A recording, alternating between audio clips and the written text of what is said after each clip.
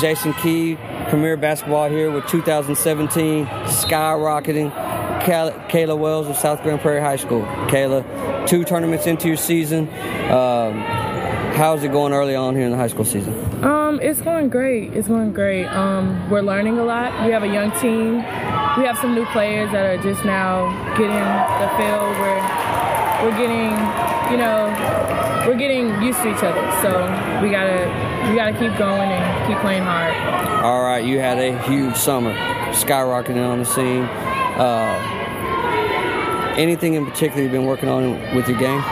Well, I've been working on pulling up a lot, my jump shot, because everybody always wants to play my drive because they know that I drive hard. So I've been trying to work on my jump shot, be more versatile, post up, everything. Got you.